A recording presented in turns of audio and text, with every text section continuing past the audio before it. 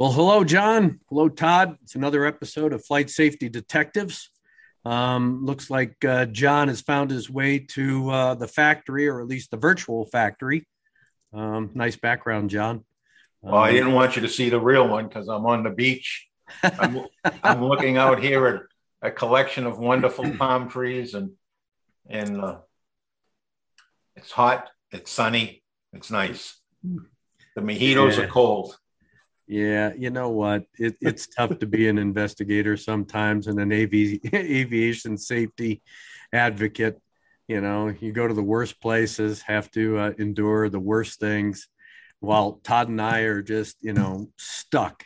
He's in his office, I'm in my office, and we don't get to have the same amount of fun. You're full of crap because it wasn't long ago. You were in the Bahamas when we were freezing in New England. Yep, I'll never admit it. So, how you doing today, Todd? Well, I can't complain too much. No mojitos, though. Yeah, well, yeah, maybe John will send you some. Come on down. Yeah, really. Well, we have a great show today. As always, we're going to be dissecting an accident that took place back in 2008 involving a Learjet, Lear Model 60. And it was a 135 charter flight. And it had a few notable quotables on the airplane, one being, was he the lead of Blink 182, he Todd? was he was a former member of Blink 182, Travis Barker, Yeah. and at the time he was in a new duo with a DJ named Adam Goldstein. Went by the stage name of DJ AM. They've been doing Got a it. show in Columbia, South Carolina.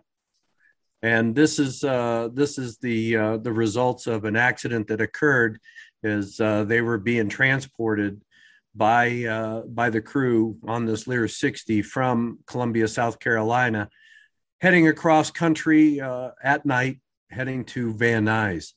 And we're going to dissect the pieces of this accident. The NTSB did their investigation. They actually sent a team down there to conduct the investigation.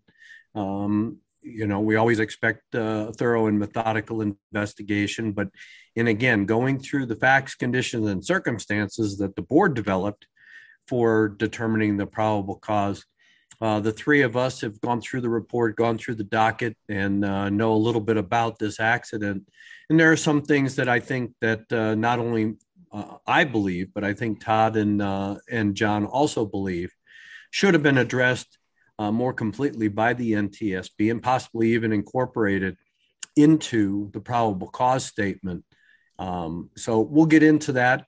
We're going to walk through this accident. We'll start with the history of flight, just a brief overview of what was going on. We'll get into the crew history as far as their experience and qualifications, and then dissect the cockpit voice recorder, because there are some unique conversations on the cockpit voice recorder that could lead one to believe that there is an issue of fatigue that the board did not. They discussed it in brevity, but you can see some telltale signs, some confusion, possibly even some issues of lack of experience in the operation. So we're gonna get into all of those things, and then talk about survivability as well. But the key here will be John's bailiwick, and that is maintenance, because this is going to be not only a operational related accident, but it really, this whole sequence of events starts with some maintenance. So, any words, any comments before we get started, gentlemen? Well, I want to remind everybody that this show is being brought to them by our two sponsors, PAMA, the Professional Aviation Maintenance Association, PAMA.org, if you want to get any information on PAMA, and by Avemco Insurance, a premier general aviation insurance carrier. Whether you need insurance for your hull, you need personal insurance as a renter, you need insurance as a flight instructor, whatever your needs are in the general aviation arena, give Avemco a call. They're nice people, professional, knowledgeable, and they'll talk airplanes with you all day long if that's what you want to do. And you get a 5% discount on top of any other discounts you might qualify for by just mentioning the show. So it's not a bad deal. You get to listen to us and save some money. Absolutely, and hopefully you're going to learn something from all of our podcasts. So we again appreciate our sponsors. Well, getting into this accident, again, it was a Part 135 on-demand charter being operated by a company that was providing these travel services. They had assigned a female captain, male first officer, and they were operating a Lear 60 that had repositioned from New Jersey, Teterboro, down to Columbia, South Carolina in the nighttime hours of September 19th of 2008. The crew had flown in commercially the day before into New Jersey, had a rest period there. They did take the airplane up on a brief apparent maintenance hop. There were some issues that were of concern. Some maintenance had been done. They took it up on a short hop. Apparently, the airplane was found to be good to go and returned to service. They then, again, had a extended rest period during the day. We don't know exactly what their activities were. The NTSB just talked about the fact that they had the opportunity to have several periods of, quote, rest and possibly sleep, but they did not provide any information with regard to the crew's activities on in the earlier part of the day. That is, what time they woke up on the day of the accident, whether or not they went down, had breakfast, lunch, walked around, hung out, whatever they did. There is no discussion about those particular activities, which we'll talk about later on when we talk about fatigue issues. But the crew did reposition the airplane down to Columbia, South Carolina, to pick up 4 passengers to transport them to Van Nuys Airport in California. They arrived relatively late, just around 10 o'clock or 10:30. They were on the ground for a very short period of time. The passengers arrived, and then they were positioned into the airplane. Now, again, we're going to talk about specific things off the cockpit voice recorder, but in a general overview, the passengers were loaded. The crew was performing their duties as far as doing checklists and providing a passenger briefing. Some of it was muddy. That is, cockpit voice recorder didn't have a clear recording of specifically what kind of briefing the captain may have given to the passengers, but the board believes that it was sufficient enough that in the end, when this accident did happen, it did help their survivability. That being said, as the crew had gone through their checklist items, there was a bit of confusion, as we will discuss, between the captain and the first officer with regard to not only the taxi instructions to the runway that they were going to be using, which was runway 11, but then eventually they got into a bit of some confusion with regard to the pre-takeoff briefing, especially with regard to rejected takeoff procedures. And we'll get, again, more specific with that here shortly. But that being said, the crew finishes up their taxi to the runway, and during the course of taxiing to runway 11, they went the wrong direction. They were given a clearance to taxi to runway 11 via taxiway uniform, and they were supposed to cross over the approach end of runway 23 to get to 11. There was a discussion between the captain and the first officer as to what direction they should go on taxiway uniform. It ended up being that they went the wrong direction. When they found themselves on the wrong end of another runway, the controller drew their attention to it and then said, well, you're going to have to make a 180-degree turn to taxi back to where you need to go.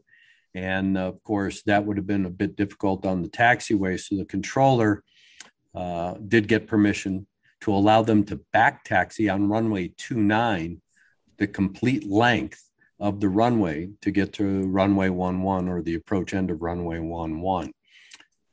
Again, that doesn't sound like much. And yes, that can happen. And especially if this crew wasn't familiar with that particular airport, but they were given specific instructions. And of course, I don't know whether or not they were actually looking at an airport chart to figure out where they should have gone or how they should have gone. It would appear that they didn't have that. But again, that would be speculation since we don't have any kind of video recording of what they had in front of them, what they were referring to, other than the conversation. But we'll talk about that too in more specificity when we get into the actual cockpit voice recorder. Nonetheless, they get to the end of the runway, they position, they turn on all the lights, transponder, I call it lights, camera, action, where they've got the cockpit all set up, ready to go. They power up and they motor down the runway. First officer makes the 80 knot call first, and the captain is flying the airplane. And as they're accelerating through the 80 knot call, and then of course through V1, the cockpit voice recorder records the sound of a bump or a thump, which was very loud, and it is later identified as one of the main gear tires coming apart. There is a bit of a discussion between the captain and the first officer. Of course, the initial response is, "What was that?" They discuss it, but now that airplane is still accelerating down the runway. And immediately after the sound that is recorded on the CVR that the crew identifies or acknowledges, they didn't know exactly what it was.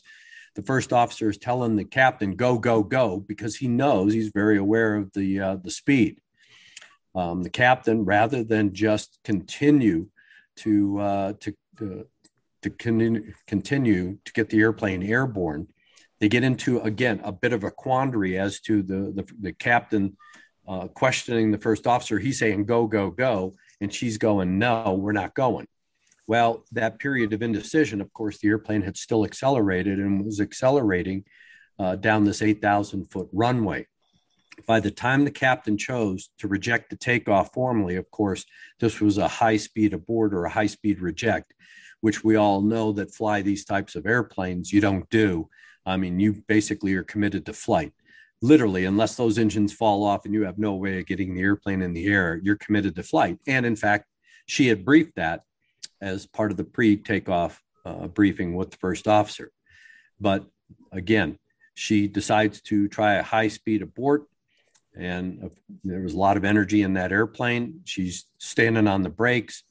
One of the issues that the board has identified and gone into great discussion about was the fact that unbeknownst to them, with the damage that had occurred based on the tire shredding and striking the bottom of the aircraft up in the wheel well and other areas, as they tried to not only engage the brakes, but engage the thrust reversers did not engage. And in fact, the engine started to spool up to cause positive thrust, which exacerbated, of course, their ability to stop. The first officer became very aware of the fact that they were going off the end of the runway, and just prior to exiting the end of the runway, he made a radio call to the tower saying to roll the equipment because he knew what was happening. They go off the end of the runway. There was an overrun at the end of that particular runway. They clearly went beyond the overrun. They went through the airport boundary fence over a highway and struck about a 45-degree vertical embankment on the other side of this road that instantly stopped the airplane. Of course, the two pilots were killed. 2 other passengers were killed. The airplane immediately caught fire, and the 2 surviving passengers were in the very back end of the airplane. They were able to extricate themselves. One, unfortunately, I think, Todd, one of them had significant or severe burns. They both had significant burns. But they did survive the event, getting out of the airplane. So with that being said, there are a lot of different issues that the board would have to, of course, explore during the course of this accident investigation. Now, again, the airplane was equipped with a cockpit voice recorder, did not have a flight data recorder. The safety board used the cockpit voice recorder and put a timeline together, and it was determined that, of course, the acceleration of the airplane appeared to be nominal going through at least the 80 knot call. The airplane continued to accelerate even after the tire started to come apart. So let's go through, of course, the cockpit voice recorder and talk about some of the issues, gentlemen, that I noted, and I hope you noted as well. The cockpit voice recorder transcript, again, is produced by the NTSB after an audition. They sit down. There are a lot of times where they put in, of course, the actual discussions that were taking place as they can understand them between the crew, and of course any pertinent noises that they may hear in the background. A lot of times, if there's some non-pertinent conversation, they may be talking about the weather, they may be talking about stuff that the board doesn't believe are pertinent or relative to the accident. They may just generically describe it as non-pertinent, non-aviation discussion. But the transcript picks up where it's apparent that the captain is talking on a cell phone to someone, doesn't identify who, but you can tell that she is on a cell phone of some sort, talking to someone about when they're taking off, about how long it's going to take to get to the other end, about 5 hours, and the fact that they intend to probably spend some time in a hotel. So as she's talking about that, of course, they're getting ready for the engine start. And there is this brief conversation about, hey, let's get the checklist out. Let's get ready to do our thing. And again, the environment is such that you have the passengers already seated in the back, the door is closed. But to get into these conversations about some of the catering that was on the airplane.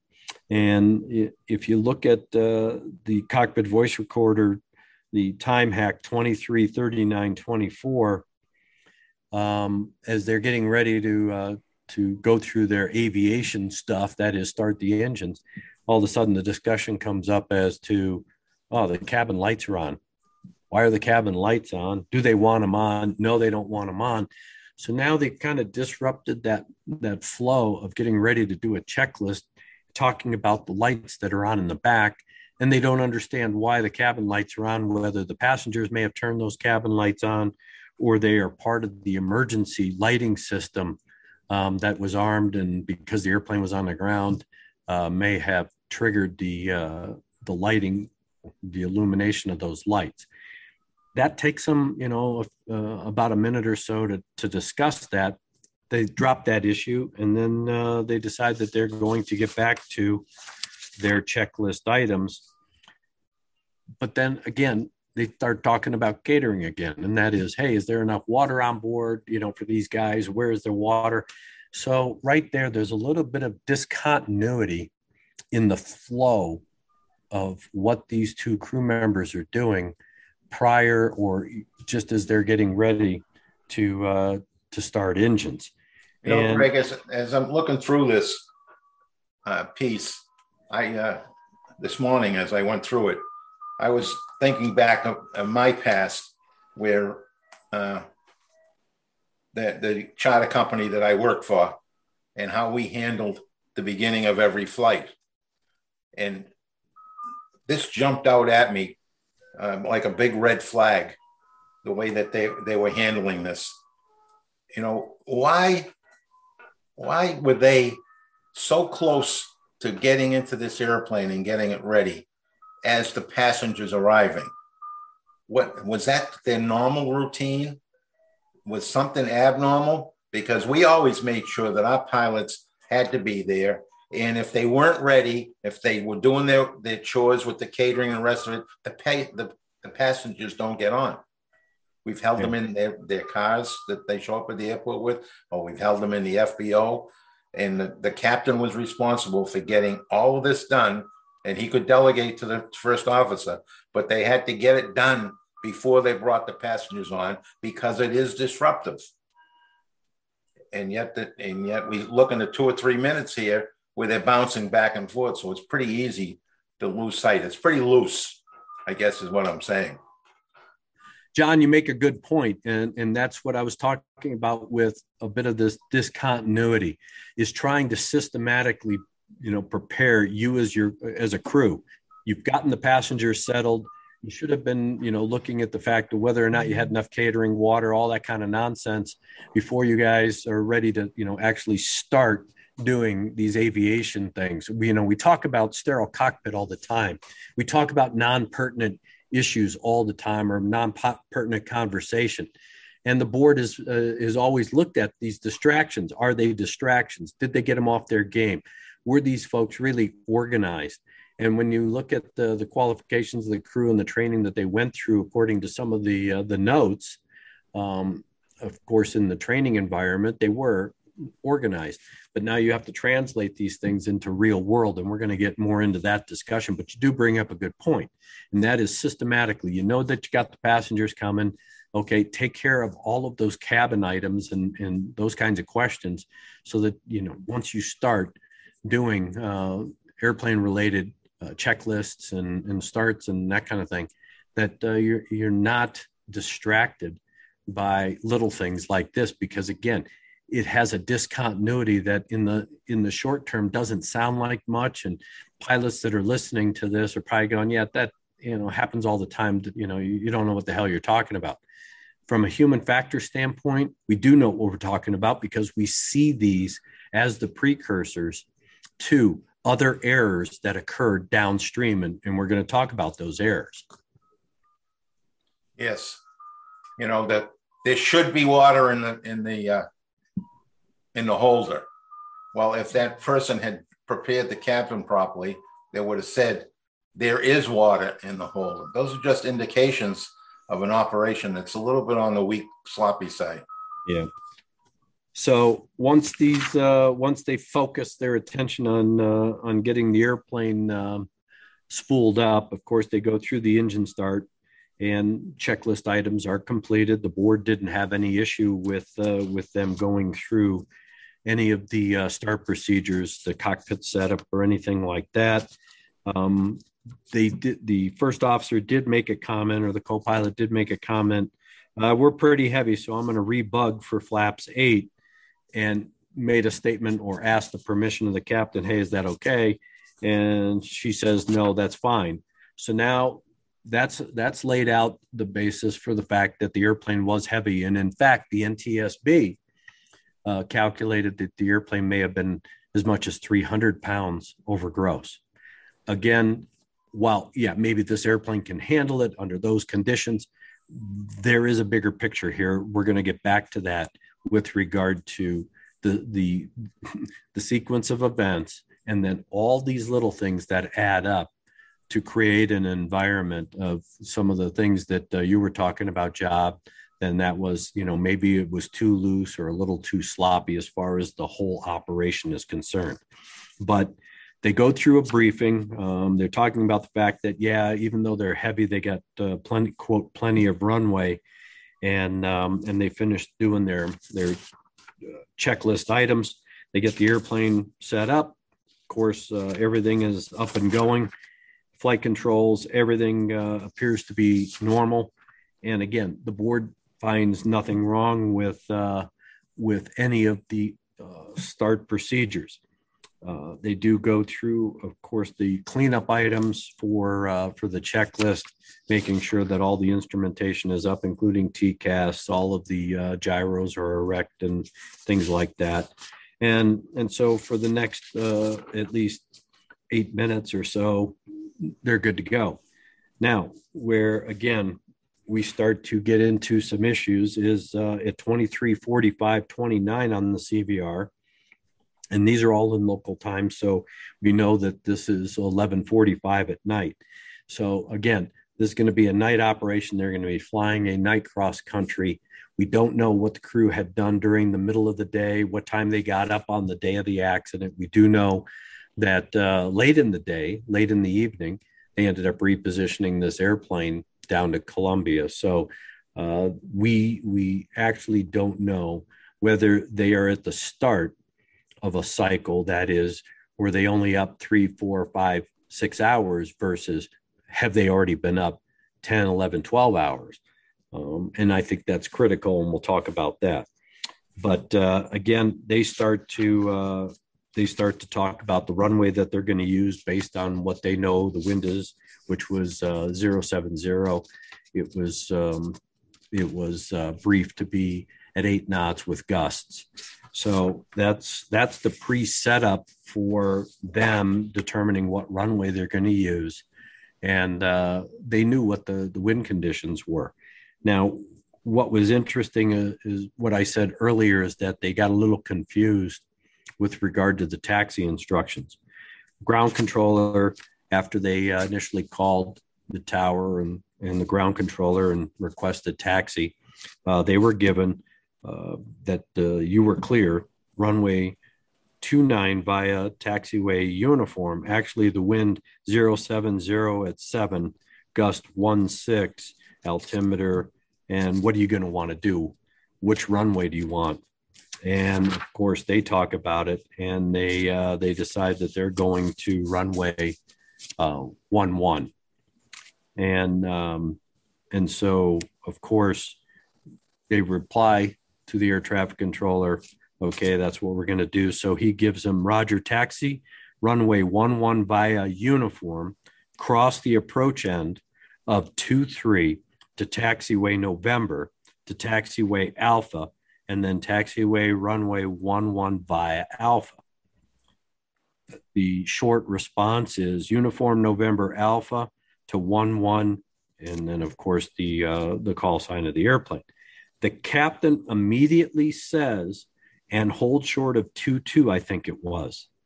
Well, right there, just that little segment, she's listening to what the controller just told them about taxiing to runway 11 via uniform, cross the approach end of runway 23, and then continue. She comes back with hold short of 22, I think it was. First off, there was no hold short. And second off, she got the runway wrong. It wasn't 23 or 22, it was 23. So again, is there some distraction going on? Is she doing other things? Is she tired and just not really plugged in? Don't really know that. All we know is that all of a sudden now you had some confusion about the taxi. Here you have some confusion even about the read back, because she's thinking something totally different than what was actually transmitted. And then the first officer corrects her and says, I think he said we could cross it at uniform November Alpha to 11. And she says, oh, he did? Again, it's these little things. And as an investigator, you start focusing. If somebody is just reading this, especially pilots, a lot of them just blow that off. Yeah, it happens all the time. I was doing other things, didn't really hear it, things like that. Well, these are critical in dissecting the performance of the crew and all of the little precursors that set one up for an accident. And then it says, okay, and we're going to get out of here. Well, I think we have to go left out of here, don't we? That is talking about leaving the ramp area and then getting onto uniform. And they get into, again, another discussion for about 2 or 3 minutes with regard to which way they need to go and how they need to get there. They eventually do start to head out on uniform. And they're, again, as soon as they get on that taxiway, they make a turn in the wrong direction. So at 2349, the ground controller comes in and he says, I think you're on uniform there. You need to go the other way on uniform and cross the approach end of 23. Actually, yeah, you'll need to make a 180-degree turn, looks like, and go on uniform and go out towards 29. Right there, again, there is this confusion. They end up having to be corrected. And not only was it the captain, but now you have to think about, well, where was the first officer after he basically had tried to correct the captain with regard to the direction? They both got it wrong. So again, were they looking at a chart? Did they really understand where they were going? And then, of course, they ended up going the wrong direction. And so, putting all of the pieces together, they acknowledge, okay, yeah, we're going to need to make a 180-degree turn. And that's when the controller basically says, you know what, hold on a second. Whatever the case was, he got permission to issue them a clearance to back taxi on runway 29 out to runway 11. Have you guys, in reading this, in looking at just this part of the conversation, identified any other issues or anything of significance? Well, the only thing that I took from this is we started off badly, poorly, and it continued. And they just kept going down this rabbit hole without taking a pause, a timeout, and resetting.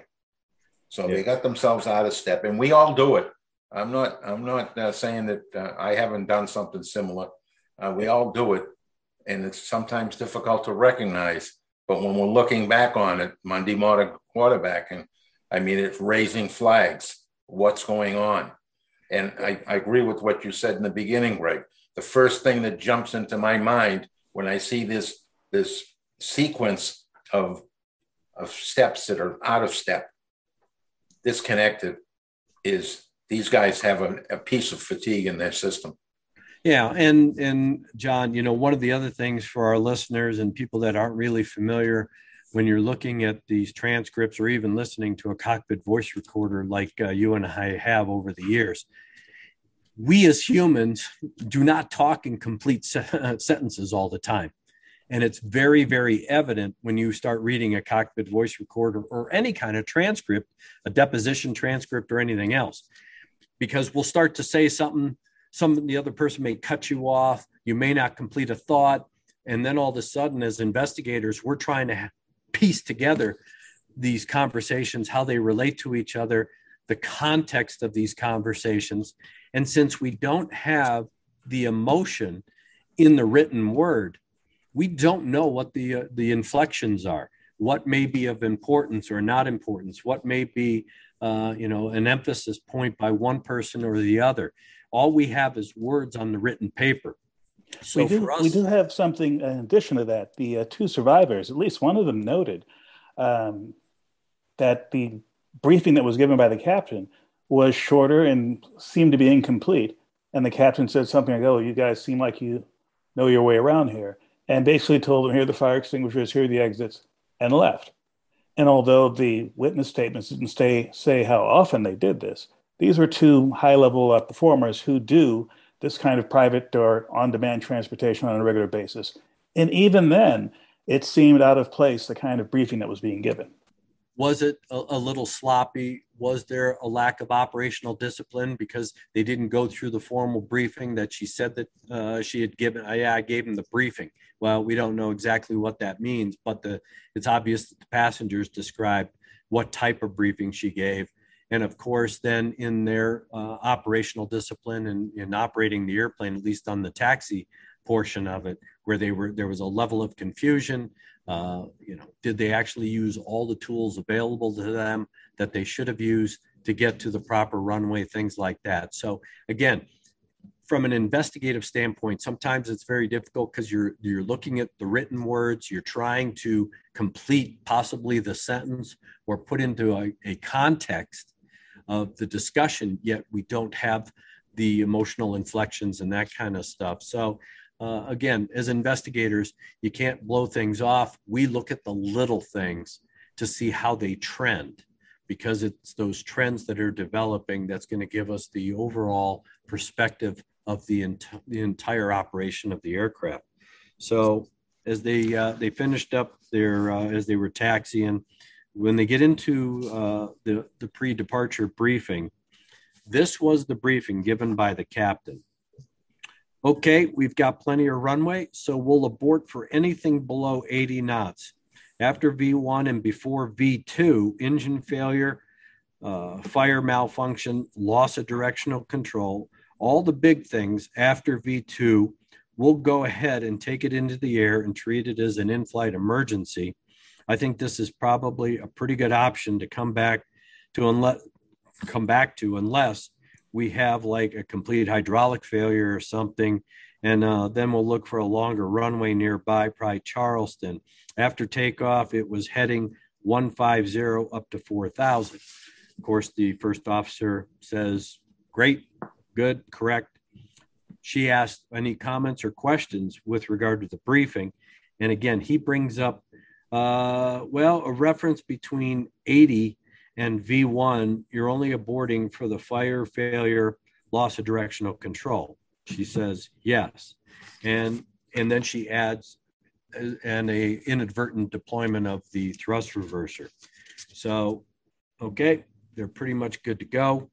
And as they taxi into position, of course, they line up, they're ready to go. Okay, we're cleared for takeoff. They go through the pre-departure or pre-takeoff items with anti-collision lights, the ignitions, and of course, auto spoilers being armed, things like that. That all appears to be normal. They get a wind check. The wind is now 070 at 8, gusting 14. And again, she is listening to what the controller just gave her and gave the first officer, and that is wind 070 at 8, gust 14. She comes back to the first officer and says 010 at 8. That is totally different than what she just heard from the controller. So again, where is she? Is she distracted again by something? I mean, there's something going on there that she just heard in her ear, the controller tell him 070 at 8, and she's coming back 010 at 8. It makes no sense, because then the first officer is complicit with what he heard her just say by saying, Well, now he has just confirmed this confirmation bias. That is, she had something wrong, and he confirmed it as a positive. That little piece, again, you got to stack these small things up to really understand in the grand scheme of things what's going on, because she comes back based on his confirmation of what she had said about 010. She comes back and says, okay, so pretty much straight down the runway. Well, that's if the wind was 010, but the wind wasn't 010. The wind was 070. And when you're on 1-1, that's a whole lot different. So again, that it's just kind of blown off. They go right through that and they begin their takeoff roll. And as they accelerate, and he makes the power set statement and then cross checks at 80 knots, that occurs at 23:55:00, and at least 12 seconds later, or 10 seconds later, he calls V1. And then 2 seconds after that, or about a second and a half after that, is when they hear the loud bang, which the NTSB has identified is when the tire let go.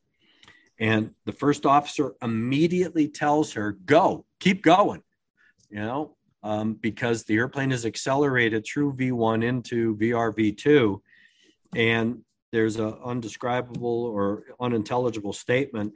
And the first officer is still saying, go, go, go. And the captain comes back a second later saying, go, with a question mark. There is no confidence. There is no command authority. She's questioning the first officer as to, you want me to keep going? And he's going, yeah, go, go, go, because that was the brief. They're beyond V1. They're through VRV2. You're going to fly that airplane. And he's, and with that question, that becomes a debate. Meanwhile, that airplane is still accelerating, still motoring down the runway. Even if it has a problem, they're at flying speed and they should have been flying. But she comes back with, I don't know. We're not going. Now they're now they're in the high speed reject or high speed abort. When she knew, based on her briefing, based on her training, based on her understanding of policies and procedures, that you're not going to make a high speed abort. Yet she chose to make a high speed abort. That was contrary to everything she has ever learned. And she's typed on multiple airplanes, including the Lear 60. She is the PIC on this Lear 60. She just briefed that beyond VR, or basically V1, going through VR V2, they're flying. Yet her reaction in the real world is that we're not going. And that was the beginning of the end, because now they're trying to get the airplane stopped. You can hear on the cockpit voice recorder the application of the brakes, and most likely they were standing on those brakes. They tried to get the thrust reversers out. Again, little did they know that the operation of the thrust reverser was screwed up because of the damage that was caused by the tires letting go. And the first officer, he's well plugged in. He's feeling that, hey, this isn't working. So he's telling the captain, shut him off, presumably meaning shut the engines down, try and get this thing, slowed down, because what's working right now with these engines spooled up is that they're accelerating, not decelerating. And he figures out what's going on here.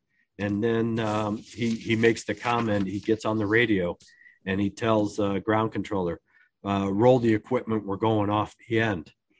Boom, they go off the end through the boundary fence, over the road, and impact the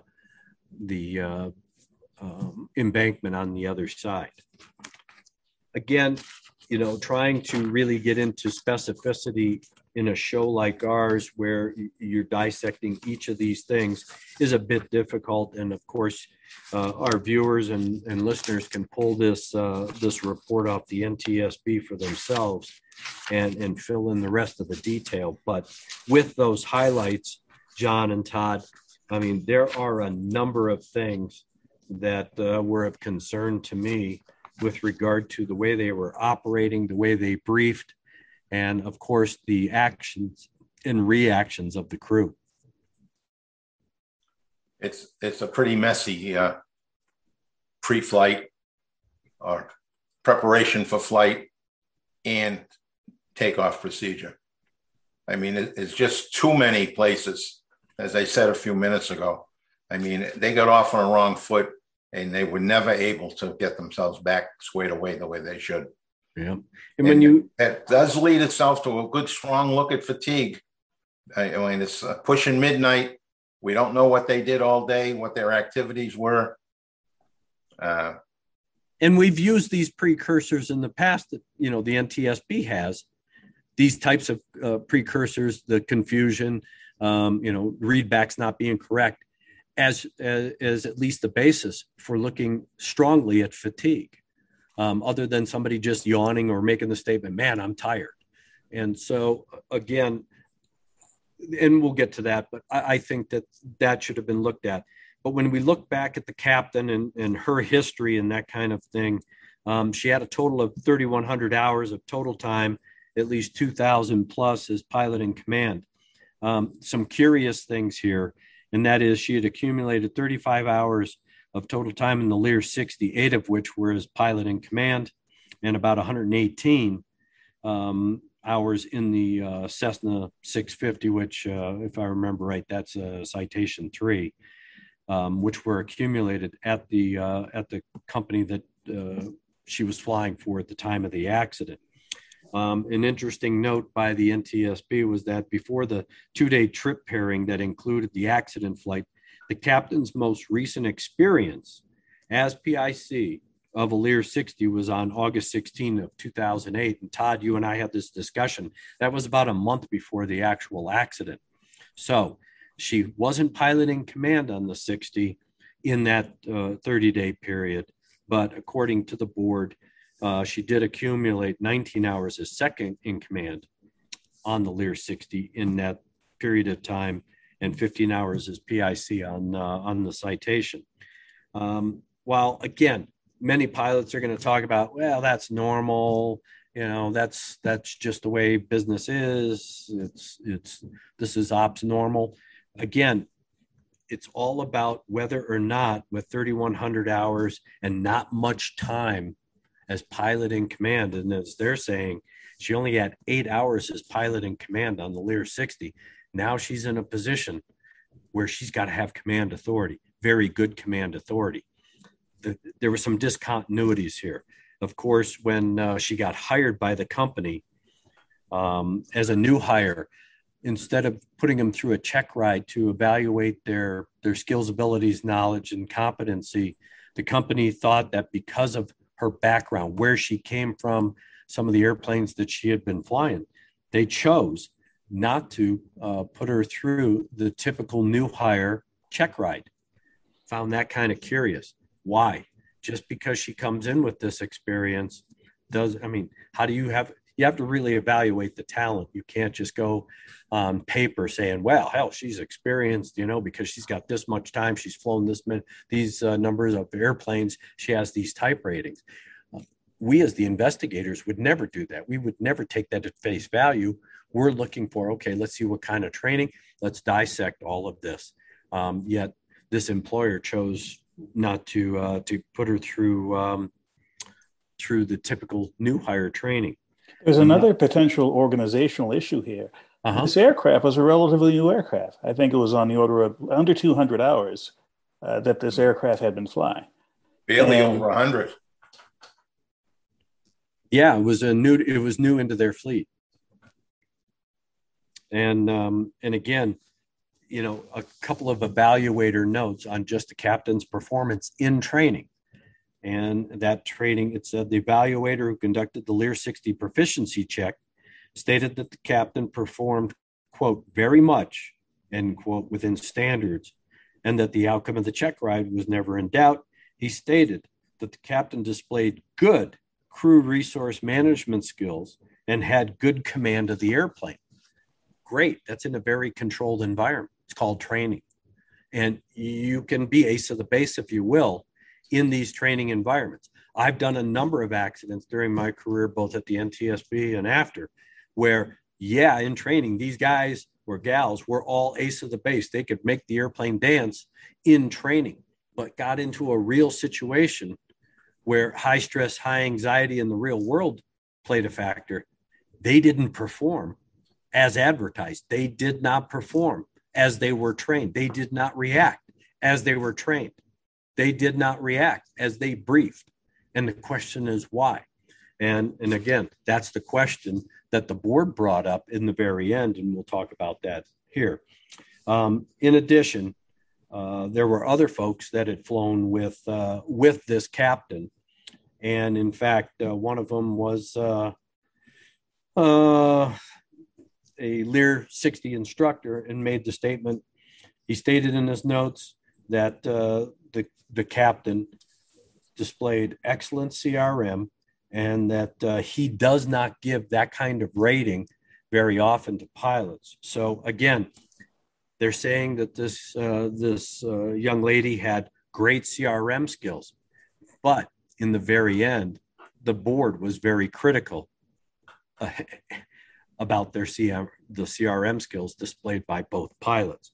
So here now, ace of the base, great in training, but in a real world event, CRM went right out the window, as identified by the NTSB.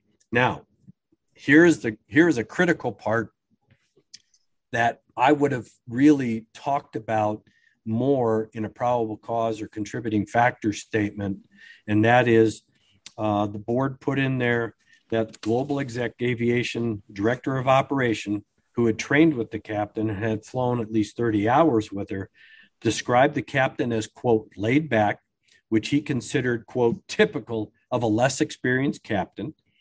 He described her decision-making skills as excellent and conservative. He stated that he would work with her on being more vocal in her command authority, but that she was, quote, above normal for a new captain. Again, She lacked that command authority. High stress, high anxiety situation, critical situation here. She did not display, based on all the facts, conditions, and circumstances, that command authority that was necessary at the point where they knew something was wrong. The guy who did was the first officer going, go, go, go, man, let's keep going. She got into a period of indecision. She was indecisive. She did not, it was all contrary to what these folks are saying about her. And the question is, why? Again, it was great in training, and you're demonstrating in a controlled environment. And yes, the pressure is a little different than in high stress, high anxiety of the real world. But she got into a period of indecision that likely cost them. And in fact, it did cost them their life, because rather than do what she had been trained to do, what she knew was required of them to do, and that is not do a high-speed abort, but fly that airplane, she did just the opposite of everything. And the old adage of train the way you fly the way you train, she didn't follow that at all.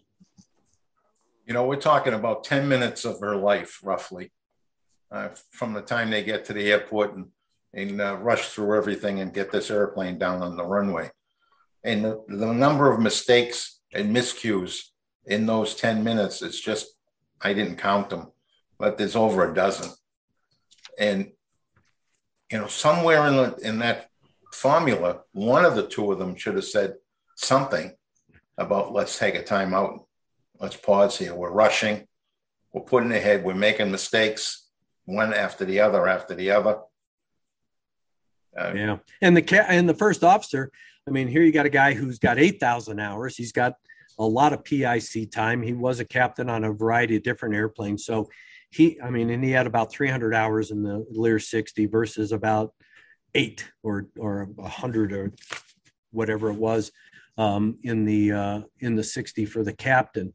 And so when you look at that, he was plugged in. He immediately reacted to the bump in the night, if you will, that sound. And he knew what their speed was. He had very good situational awareness, and he's telling the captain, go, go, go. And she's getting into this, I'm still trying to process what's going on, versus just react as they were briefed and trained to react. And that is, we're already beyond this speed. We're going to make this airplane fly. Yeah. Yep. Decision making. And we'll never know what affected her decision making. Yeah. And again, night. And again, it may sound that I'm being critical, but as an accident investigator, I mean, these are the kinds of things that we looked at. It's obvious that the NTSB looked at it. They just didn't discuss it the same way I would have discussed it in the report, and then factored it into a contributing factor or even a probable cause, a direct cause of the event. But again, it's crew performance. And yeah, where did fatigue factor into all this? Were they tired? Were they distracted? I mean, is it a lack of operational discipline? And John, that way back when, management was factored into a causal statement by a good friend of ours and previous board member, and that was Dr. John Lauber. He's the one that really started saying, hey, we as the board need to be looking at management and their contribution to the operation of the aircraft. Even though they're not in the cockpit, they're the ones that train the crew, select the crew, set the standards, have an operational oversight, require operational discipline. And I didn't see management discussed here. They talk right. about, they talk about the captain and the fact that, okay, well, possibly her lack of experience as a captain. I mean, that's a huge issue here. Right. There's no discussions about it at all. And another area where there was no discussion throughout this, there were several parts of this report and the supporting documents where they seemed to be in a hurry. In fact, the witness statements were saying that one of them said that they started rolling the aircraft before the passengers were properly seated and belted. And I'm thinking, okay, this took off right before midnight. There was nothing in there that said there's a storm bearing down on them. There was nothing in there that said explicitly they had to take off by midnight. Yeah. They're going across the United States. And hurrying a few minutes at the beginning of it isn't going to do much, because who knows what kind of weather you'll have or traffic in Los Angeles. Yep. So why were they in a hurry? I don't have an answer to that question. Yeah, and unfortunately, a lot of those questions will never be answered. But again, you look at crew performance, but all of these things we're talking about with crew performance started before this airplane actually took off, John. Yeah, it did. And there's a good lesson here. It gets back to what I said, what I say after almost every one of these podcasts, and that is pre-planning your flight. What did they do? They get there so late that they had the catering issue. I mean, I know catering's important.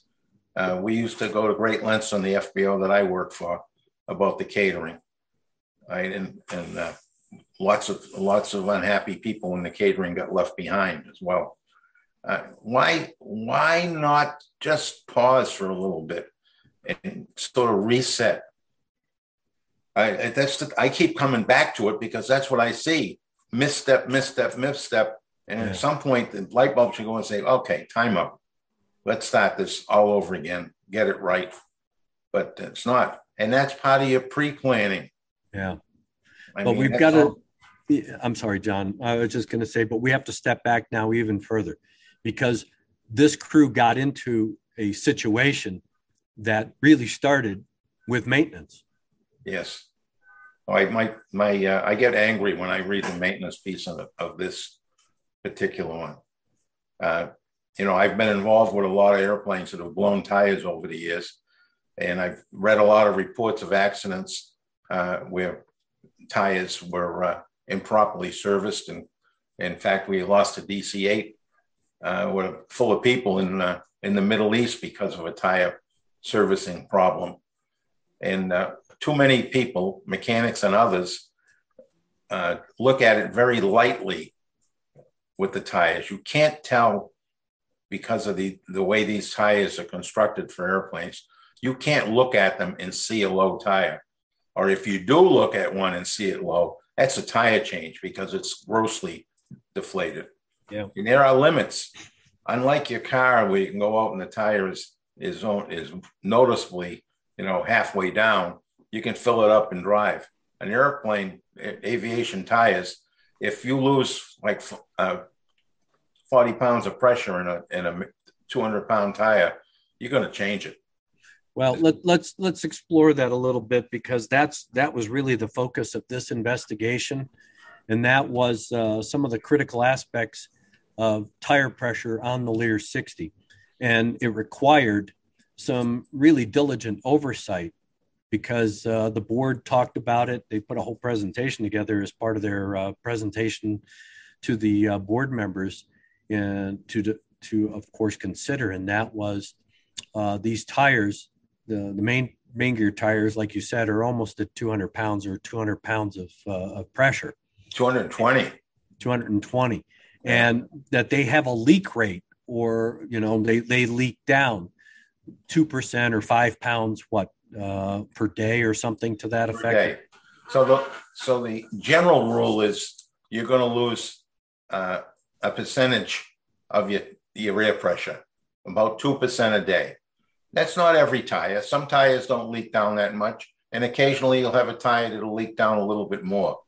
But the point is you could only go a couple of days without checking the tire pressure before you start to get into the critical portion of the tire. And it's not just losing all the pressure.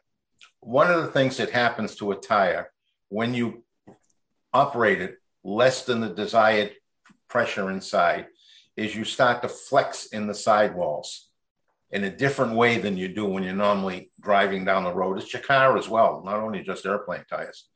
All right, and it's going to build up heat. In today's tires, we have polyester linings in the sidewalls, and we have steel belts under the thread. And as you build up this heat, you're destroying the fibers in the sidewalls, inside the tire, where it gets its strength to keep it on the rim even. So running an underinflated tire for just a day or two with multiple landings is a disaster for the structure of the tire. It's absolutely going to destroy it in short order. And I've actually taken tires apart that were pulled off an airplane, not because they were worn, but because they were down. And the material that we find inside the tire, it's like flaky pieces of rubber, and you can see the fiber inside them with the reinforcements, where the tire was starting to self-destruct when they pulled it off. Even though it had good thread, it was pulled off because of low pressure, and the tire was already on its way to being destroyed, well on its way to be destroyed. And that was going to be a tire that's going to go boom on some takeoff or landing in the not too distant future from that point in time. So, and John, when we're talking about tires, of course, as a general aviation pilot, whether I'm checking a Piper Comanche or a Cessna 172, yeah, I can visually see it. It's easily accessible. I can examine it, looking for, all sorts of things. I don't carry a pressure gauge with me in my pocket, and I'm not checking it. And we know from, operating our car that every time you put a pressure gauge on it, you're going to dump some pressure anyway. In this particular case, where, of course, you have a more complex system, and the location of these tires underneath the wing of a Lear 60, yes, I mean, you can visually inspect it, especially at night. You can look at it with a flashlight and see if it's still inflated, but you don't really know what the actual pressure is. So where is the expectation for an aircraft like this, and who's going to inspect it? Is that a maintenance function? Is that really a pilot responsibility? Should they be carrying a calibrated pressure gauge in their pocket? The answer to that is yes. All right. If you don't have maintenance, if you're flying to what I call outstations away from home base, and you don't have maintenance looking at your airplane regularly, I mean, like every day after every trip, then you better have your own calibrated pressure gauge and also know where you are to get service. And you're not going to get service in this particular case at midnight in was Columbia, South Carolina, wherever it was.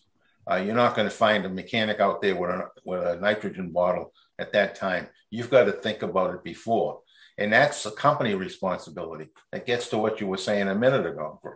That's the responsibility of the company, the director of maintenance, to monitor that, especially in a small operation. It's not overwhelming, to monitor that and make sure that you have maintenance on call available. And if we know we're having tire pressure problems because of the length of time that we're away from getting them checked, then you need to make those arrangements earlier in the day where you can get it done.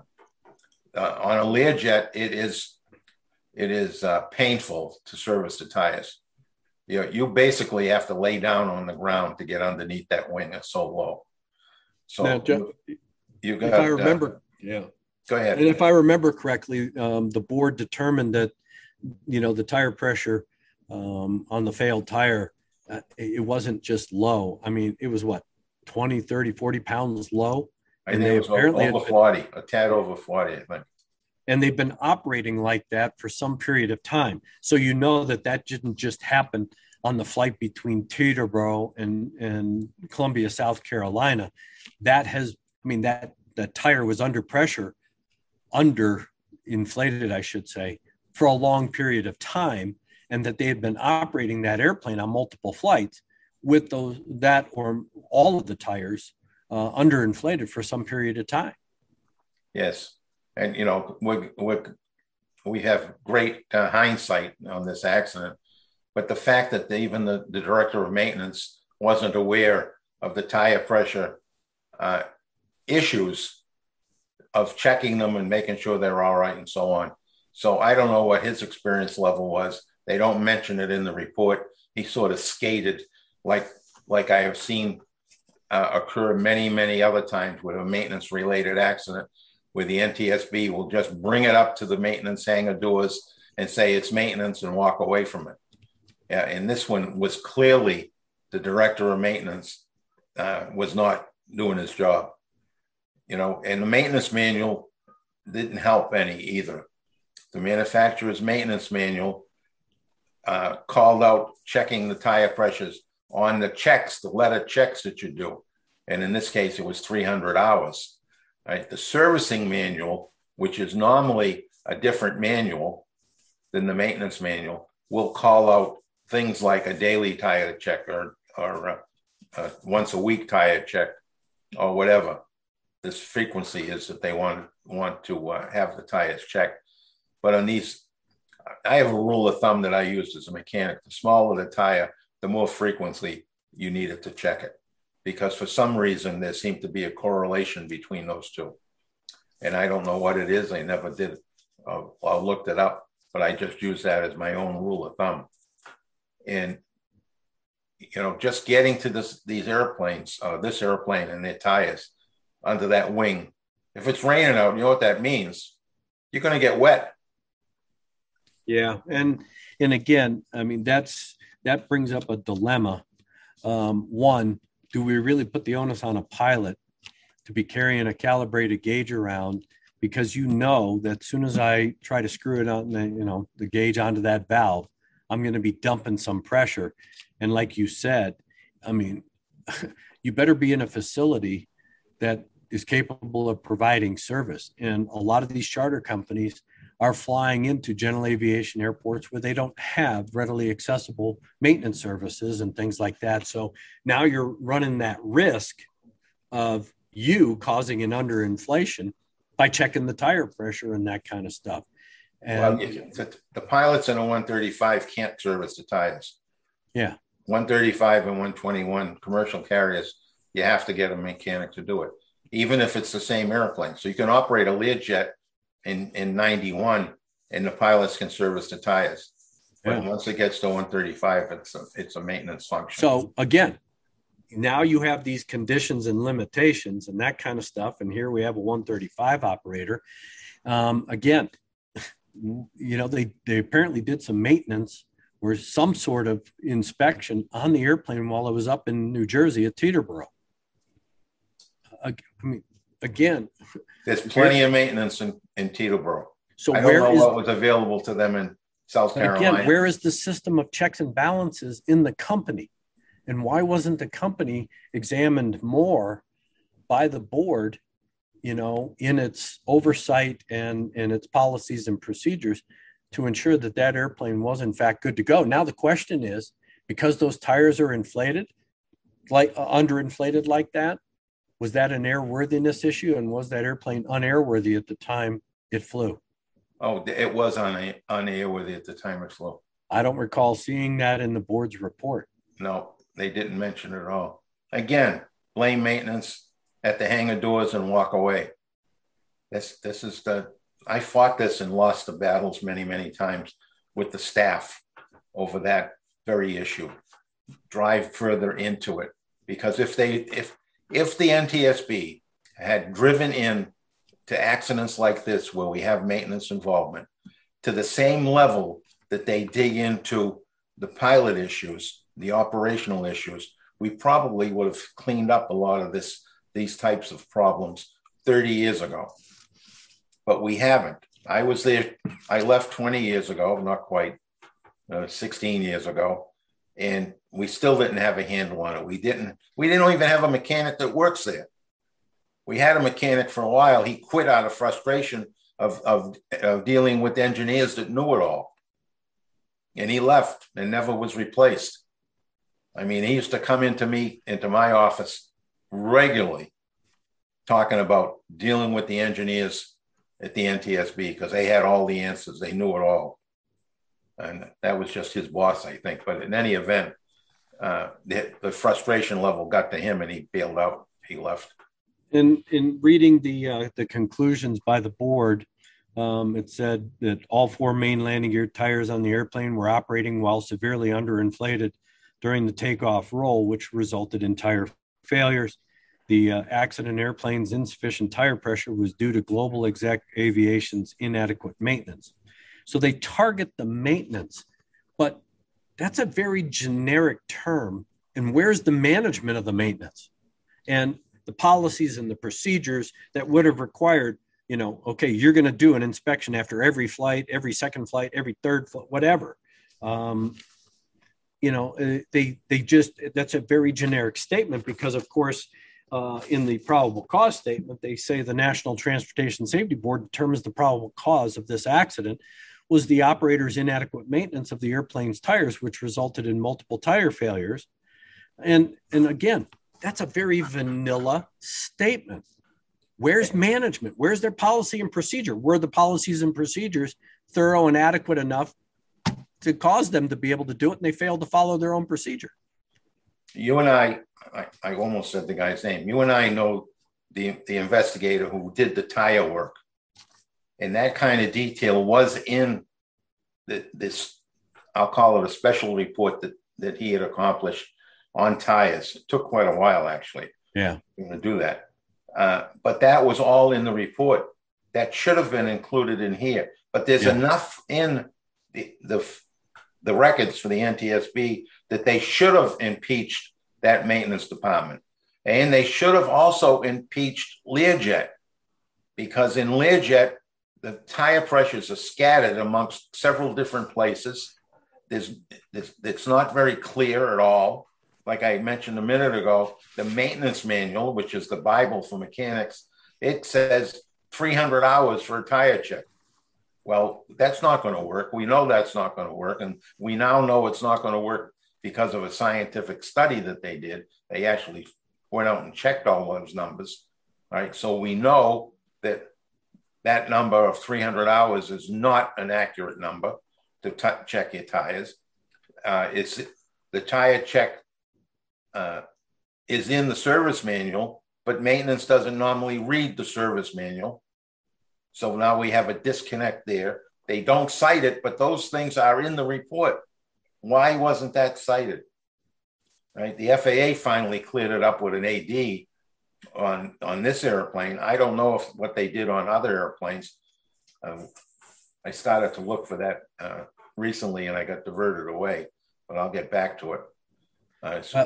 And there's another aspect, because we're seeing it a lot in general aviation airplanes. I'm dealing with it on a Piper M500, M600 issue regarding nose wheel tires. And that is, a lot of these airplanes, like unlike cars, my car, I can monitor the tire pressure in my car. But a lot of these airplanes do not have tire pressure monitoring systems. And this airplane didn't either. And, the question is, you spend, $2, $3, $4, $10, $20, $30 million on an airplane that doesn't have a tire monitoring system. Why not? I actually read a while ago that one of the companies, there's more than one company that makes those tire pressure monitoring systems, but they had surpassed 5,000 units sold. So they're getting out there now. Yeah. But at the time of this accident, they weren't, and Learjet chose not to allow them to be installed because of the tight quarters that these landing gear operates on. Some airplanes, the landing gear barely fits inside the airplane, and the Learjet is one of those. Yeah. It's just, it's crazy. And then, of course, one of the big issues that was talked about as well was the fact of the thrust reverser certification on this airplane, and the damage from the shredding tire ended up taking out the wow switches and the squat switches and the transition from air to ground, which caused, when they tried to go to full reverse, ended up going to full power and accelerating the thrust rather than retarding the thrust and going into a reverse thrust. Yeah, that was a surprise there. So they relied upon one squat switch to control the thrust reverses. I don't know if he could have done an and/or circuitry to put it on both, but the fact that the airplane, because of this switch, was damaged by the tire coming apart, the airplane believed it was in the air. And when it's in the air, we go to great lengths to make sure the thrust reversers can't deploy because of, we've actually lost a big airplane because of thrust reversers deploying in flight. So we go to great lengths to prevent them from deploying in flight. But here's a case where the airplane wasn't in flight, but the sensor was destroyed, so it thought it was in flight, and then we couldn't use the thrust reverser. But what's amazing there is the thrust reverser didn't deploy but they allowed the engine to spool up to like 70% or 80% power. So that's a, you know, a misnomer there as well. They need to, and I see that they did take some action on that, but they need to make sure that there's no other airplanes out there that have that same type of problem, or can allow that same type of problem to exist, where you can advance the power on the engines by selecting thrust reversers, but the thrust reverser doesn't deploy. Yeah. So that's a, you know, and there's no indication to the crew that that's going on. Yeah. So they need an indicator light for when the thrust reversers deploy. Many bigger airplanes have that. Now, this airplane was built in 2007 or 6, and certification for the 60 probably goes back another 10 or 15 years before that. So that was an old certification that didn't have to comply with any of the new technology and new rules. So that's another area that the FAA, and the FAA knows this, and it's incredibly difficult to correct. But allowing airplanes to carry a certification and be upgraded to a certain extent for years and years and years, and not have the systems modernized is a problem. We did address it finally on big airplanes. The 737 is a good example. The first 737 was certified in the 1967, if memory serves me right. And we're now up to version 10. Max is number 9, and we have a 10 coming behind it. If it wasn't for the FAA associate administrator that was in charge of certification around 2000, that put his foot down and said, you're going to certify this airplane to the current standards for systems on the airplane, and resulted in a big upgrade of the 737. We're going to be faced with that same problem again with some other airplanes as they age, and we keep updating. Look at the 319, 320, 321. I mean, that airplane has been around since the early 90s, and it's been updated many times. It carries a French certificate from the French authorities for airworthiness, and I have not seen where they have a similar process. They may, but I haven't seen it. And what the FAA does with that, allowing those certifications of that airplane to continue with tweaks over and over and over, upgrades, is yet to be seen. Yeah. Well, let me just bring up a few more concerns that I have.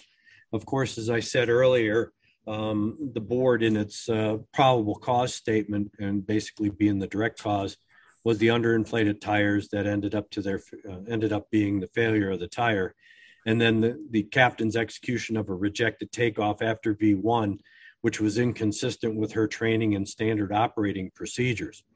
That's great, but again, there is no discussion of management, even in the contributing factors. Of course, as you were just talking about, John, they do tag the FAA and Learjet for the certification of the thrust reverse system. But then in the last sentence, after they get into, the hardware issues, they say inadequate industry training standards for flight crews in tire failure scenarios. Okay, I understand that, because that's a benign type of failure that they didn't incorporate. But they also say, and the flight crew's poor crew resource management, which again is contrary, as we talked about, to what they were found in training. They were ace of the base in training, yet it didn't translate into the cockpit when they needed it the most. And now the question is it because the company put a pilot, at least the captain in this particular instance, in a position to fail because she didn't have a lot of experience? She hadn't flown the airplane as a PIC, more than about 8 hours.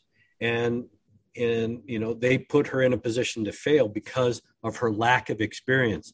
Should she have flown, or at least been, more time, even as an SIC on that airplane, until she really built up a sufficient base of experience and knowledge then to take it to the left seat. And as that, I think it was the director of operations or whoever that flew with her, said, well, she was a little laid back. I was going to help her, or the company was going to help her work on her verbal command authority and all that kind of stuff. Well, hell, maybe you should have waited until all of that transpired into several hundred hours of time on the airplane, sort of like the first officer who had about 300, who was obviously plugged in and had more command authority than her with regard to the operation during the latter stages. So my concern there is why the board didn't tag them for the fact that you have a captain who apparently didn't follow company procedures and policies. Where was the weight and balance? How are they 300 pounds over gross? Where was the operational discipline there? Had this been, a systemic issue? Is this the way they ran their sloppy operation? The board never really talked about it, and definitely didn't use that as a contributing factor in the overall operation of the airplane by a pilot in command who is supposed to be a mentor, who's supposed to set the standards, who's supposed to follow all the policies and procedures thoroughly and methodically. The fact that she didn't do possibly a thorough and methodical safety briefing to the passenger, the fact that they didn't use, and according to the passengers, they never took actual weights of the passengers, even though their policies and procedures for the company required them to do so. Where was the pilot or the passenger manifest? Couldn't find one. Don't they typically leave one behind at the FBO or, translated or transmitted back to the company? None of that could be found. All of a sudden now, all of these little issues are not addressed. And don't they have some sort of effect on the overall operational discipline or lack thereof that was displayed in this accident? So where's the company oversight? Where's the FAA's company oversight as far as the FAA going in there and finding deficiencies? I never saw a whole lot of discussion about that. And then, of course, you put, and again, yeah, she had little over 3,000 hours of total time. But when you look in the grand scheme of things, her total experience as a pilot in command of a Lear 60 and the total time she actually had on the airplane, was she really the appropriate person to be in the left seat during the course of operating that airplane? Yeah, I wonder why that first officer wasn't upgraded with all the time he had to type. Well, there must be something behind that story that's not. Well, he was a new hire. He was considered a part-time pilot for them, and one of the statements in the report said that the DO believed that he was also flying or had a job offer for another company. So again, maybe not being a full-time pilot, that limited the position that they were going to put him in. Todd, did you see any of those things? Because I went through this report and focused on the big issues. Well, one of the things that struck me when I first looked at this, when it happened back in 2008, and it's a question that actually reared itself again recently with Kobe Bryant, is there anything about this investigation, how it was run, that was different from the case if there had been no celebrity on board? In both cases, I couldn't find anything. Sure, this was something that made the news because of who was on it, but there's nothing about how this was investigated that treated them any differently. In fact, the witness statements, although they don't mention them by name, it was clear who they were getting a statement from. So, and this is not something that, let me put it this way. One thing that struck me as kind of odd about this, one of the survivors, after he left the aircraft, he's standing out there, he's seriously injured, probably in shock. He made 2 cell phone calls, one to his manager and one to his mother. Now, the second one I can understand. And the first one, well, this is the kind of thing where if this came out in public that, well, this person was calling his manager after this plane burned up with a couple of his crew people on board, it would be a public embarrassment. If celebrities had any sort of say in what gets done and what gets published, that wouldn't be there. Clearly, it was there. And overall, there was nothing else about this that stood out other than their outside activities. Well, that said, I don't know if we'd like to segue into survivability at this point, but we could do that if you want. Yeah, I would like to do that because, we said earlier about the two survivors being all the way in the back of the airplane, which is a horrible place to be. I've flown in Learjets in the back. And, but how did they get out? What happened to the other two individuals? Well, I'll sort of start this from the end. These are the only two individuals who survived. The aircraft had such forces exerted on it that, according to the coroner, blunt force trauma possibly killed the two passengers who were forward in the cabin from them because there was no evidence of smoke inhalation or burn trachea or anything like that. And the cockpit crew members, although they did survive the initial impact, there was some evidence of smoke inhalation. They had such serious injuries that it's unlikely, in my opinion, that they would have been able to even get up out of their seats and do anything.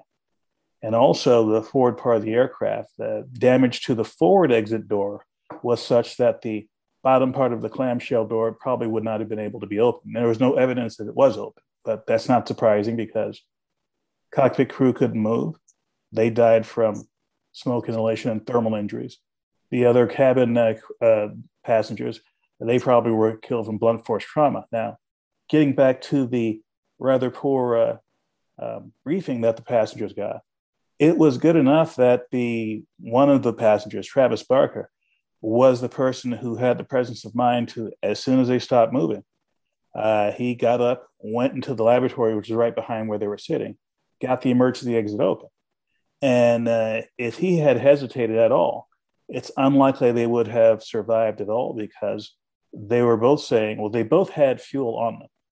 One of the passengers said that there was fuel on his body before he exited.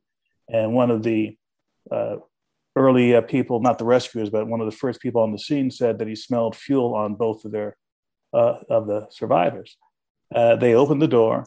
They had fire immediately outside of the aircraft and to the aft of the aircraft. And one of the survivors said that they opened it up. There was a wall of flame. He had to exit to the left to get around it.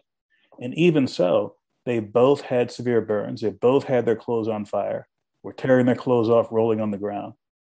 And again, because of some of the other issues that happened, I'm surprised that these two survived. And one of the things that stuck out to me, although there were firefighters on the scene within minutes, the EMS personnel didn't arrive for about 45 minutes. And the reason there was the EMS had been dispatched about the same time as the firefighters. They were on scene soon thereafter.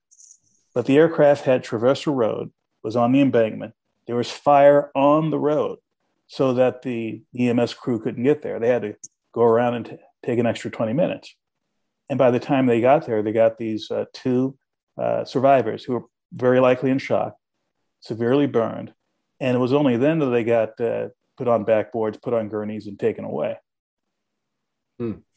One of the things that I didn't see, and maybe you saw it when you were running through the docket, the two passengers in the cabin, were they belted in? They were both belted in. None of them said that they saw other people get belted in, but they had flown with them before, and they stated they were pretty good about being belted in. And the second surviving passenger, during the crash sequence, saw either an object or a person hitting the ceiling of the cabin.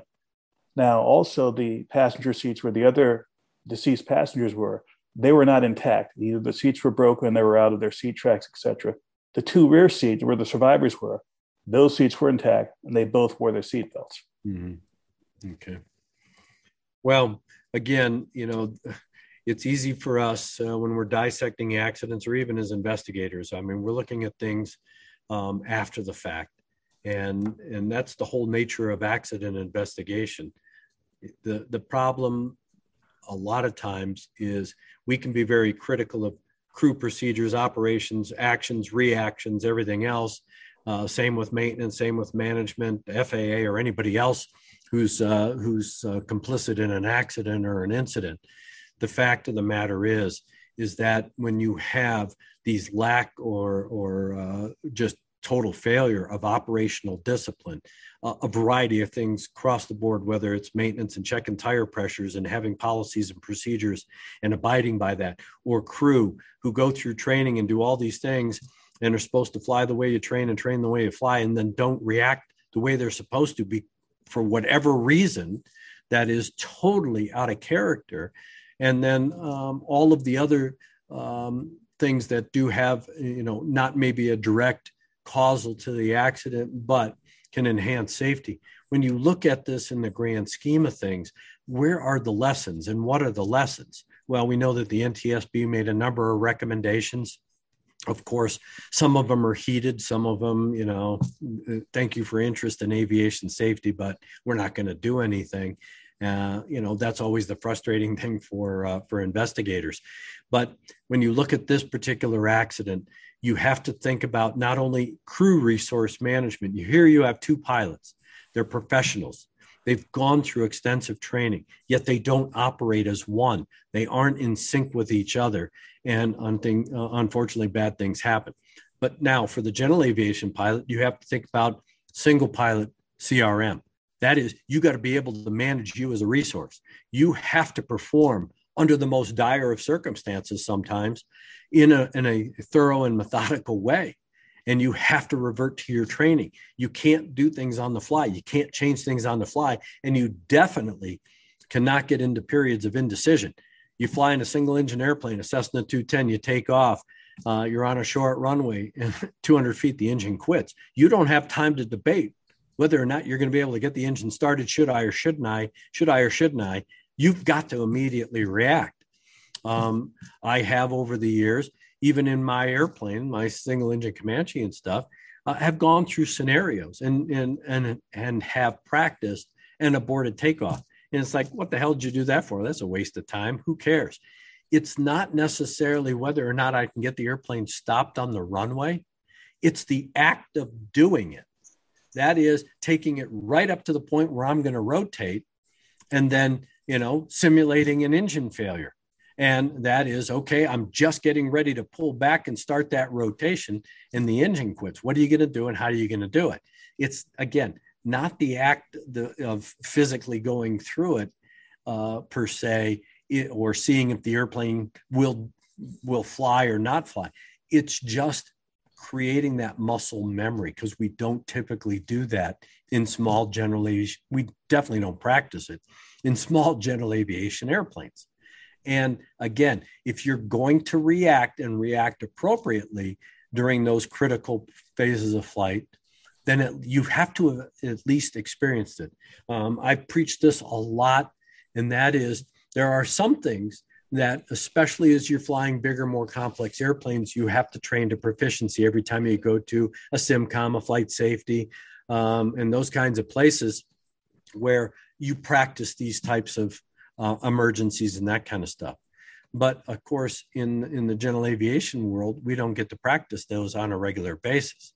And there are certain things that we can practice that you don't necessarily need to practice to a high level of proficiency. You just need to practice, or at least expose yourself that, hey, in the event of this type of failure or this type of situation, at least I've been through it once to park the information on the hard drive, so that if it does happen in reality, boom, it's going to come up to the RAM memory and I'm going to be able to react. And we really got to focus more on things like that. Well, the two people on board the aircraft, I'd like to point out, that seem to have done that were the two survivors. From all appearances, they reacted and reacted appropriately. They were not delaying. They didn't sit there thinking, oh my, there's a fire here. What do we do now? They didn't try to recover any of their onboard baggage. They took action and they got out of Dodge. Yeah. Now, a couple of things that were unstated there. They got out immediately. The first person who pulled the door got his buddy out. They didn't seem to make any effort to get the other people out. Perhaps they saw something or realized it was a hopeless situation. Subsequent to this, the first passenger out the door, Travis Barker, he didn't fly for 13 years. And he was very public about his PTSD. And only in the last few weeks, and this was in People magazine and whatnot, Did he finally go on a flight? And it was all news with Kourtney Kardashian, his new love. But here is a passenger who had a trauma, is still dealing with it. The other passenger who had an addiction issue that he was away from at the time of the accident became addicted again and died of an overdose less than a year later. Now, the coroner said it was from overdose of whatever, but I'm sure that the psychological impact of this had some impact on him. Yeah. And again, this doesn't matter if you are a celebrity or not. A traumatic event like this, whether you're a crew member, whether you're a passenger, whether you're someone who's directly involved in it, could have repercussions psychologically later on. Yeah. Well, gentlemen, we've definitely dissected this to the nth degree. And again, there are so many backstories and messages that a lot of folks don't read, especially when you read between the lines. And the things that we brought up, I think, are issues that should have been explored more. The fatigue issue and the influences of fatigue. We all know that the influence of fatigue is like alcohol. It can skew decision-making. It can delay decision-making and reactions and things like that. And again, we're always trying to find the positive out of these negative or these tragic circumstances. And I think more and more the reality of fatigue and because as a general aviation pilot, you get up in the morning, you go to work, you spend all day at work, and then you go fly at night. That's a very long day. Does it delay reaction? Does it impair decision-making and things like that? That applies not only to your aviation life, but it applies in general to life, especially if you're driving a car. Speed kills, alcohol kills, fatigue kills, things like that. We've seen a number of fatigue-related accidents, people falling asleep, drifting off, and then getting killed. So there are always lessons to be learned, and I always appreciate the fact that we have this forum to be able to talk about these accidents, bring these issues out, especially if they're not spotlighted in a report, which generally are the things that are accessible to the general public or the basis for an article. And I think that more issues, of course, with management, you always have to factor that in. And of course, the FAA in a for-hire situation where it is their responsibility to do their oversight and enforcement to make sure that these types of companies, these types of operations are operating at the highest levels of safety to not only the paying passengers in the back, but of course to the crew members as well. So, as always, I appreciate the forum that we have. John, I know that I always give you the last word, but I'm going to let Todd have at least the second to the last word before you wrap us up, John, with our sponsors and our closing remarks. Well, the takeaway that I'd like to give to everyone out there, sure, this was noteworthy for several reasons. And as I stated before, the celebrity part is not the important part. The most important part of that to this accident was it drew attention to it. This accident, when it happened, had a whole lot more press coverage than any other, I wouldn't say generic Learjet accident, but accidents happen that kill people on a regular basis. This had the situation where a lot more people knew about it. If this is how you enter into understanding this, that's a great thing. Many of you remember Payne Stewart back in 1999, the issue of hypoxia. To this day, it's almost a reflex reaction. I remind people, hey, this is related to the Payne Stewart situation. It may not be directly relevant, but it gets people's attention, gets them to sit down, and maybe gives them an opportunity to learn where if it were just, Joe Schmo, they wouldn't pay attention. I've been saying for a while that in accidents, there's nothing new. We've experienced all of the issues over the last 60 years that the NTSB has been in business, right? We've been there. We've seen them. Why are we repeating them? Why can't we eliminate more of them than we have? And it's information, it's training, it's desire on the part of government officials, on industry officials. There's lots of pieces to this puzzle, and there's still some pieces missing. So it behooves all of us to make sure that we understand what has gone on before us, what mistakes other people have made, and profit from those mistakes. We talk about it all the time. We talk about it on this show all the time, right? And this accident is a good example. It started before they even got into the airplane. This accident started maybe early as 12 hours before they got into the airplane. But they obviously were not on their A game when they showed up. They were off. We think that there could be an element of fatigue that's in here. They certainly weren't thinking about the flight. They certainly weren't paying attention to the condition of their airplane. And maybe they didn't know about the tire pressures. Maybe they assumed, maybe they've only been flying out of locations where there is company maintenance. So this company was small. I don't even know if they had their own maintenance. But the point is, as a pilot, especially a PIC, you've got to think about the unthinkable. You got to think about all of these things ahead of time. There's a burden on pilots that fly commercially. You have a responsibility to the people that you're flying, and that includes your first officer or the captain, whichever is pertinent. You've got to be responsible for the actions that you take, and you've got to be reasonable in your approach to them. And in this case, we just see mistake after mistake after mistake that started early, and nobody recognized it. Nobody. There's only two people to recognize it, but nobody recognized it. And that's scary. That's scary. Yeah. Well, I will get to acknowledging the people who help us deliver this to you. And that is PAMA, the Professional Aviation Maintenance Association, as well as Avemco. You know, if you need insurance, give Avemco a call. They're pretty easy people to deal with. They have to be. They insure Greg. So, and you might call into question their thinking. Yeah. But in any event, they're good people to deal with. They'll give you a discount for listening to the show.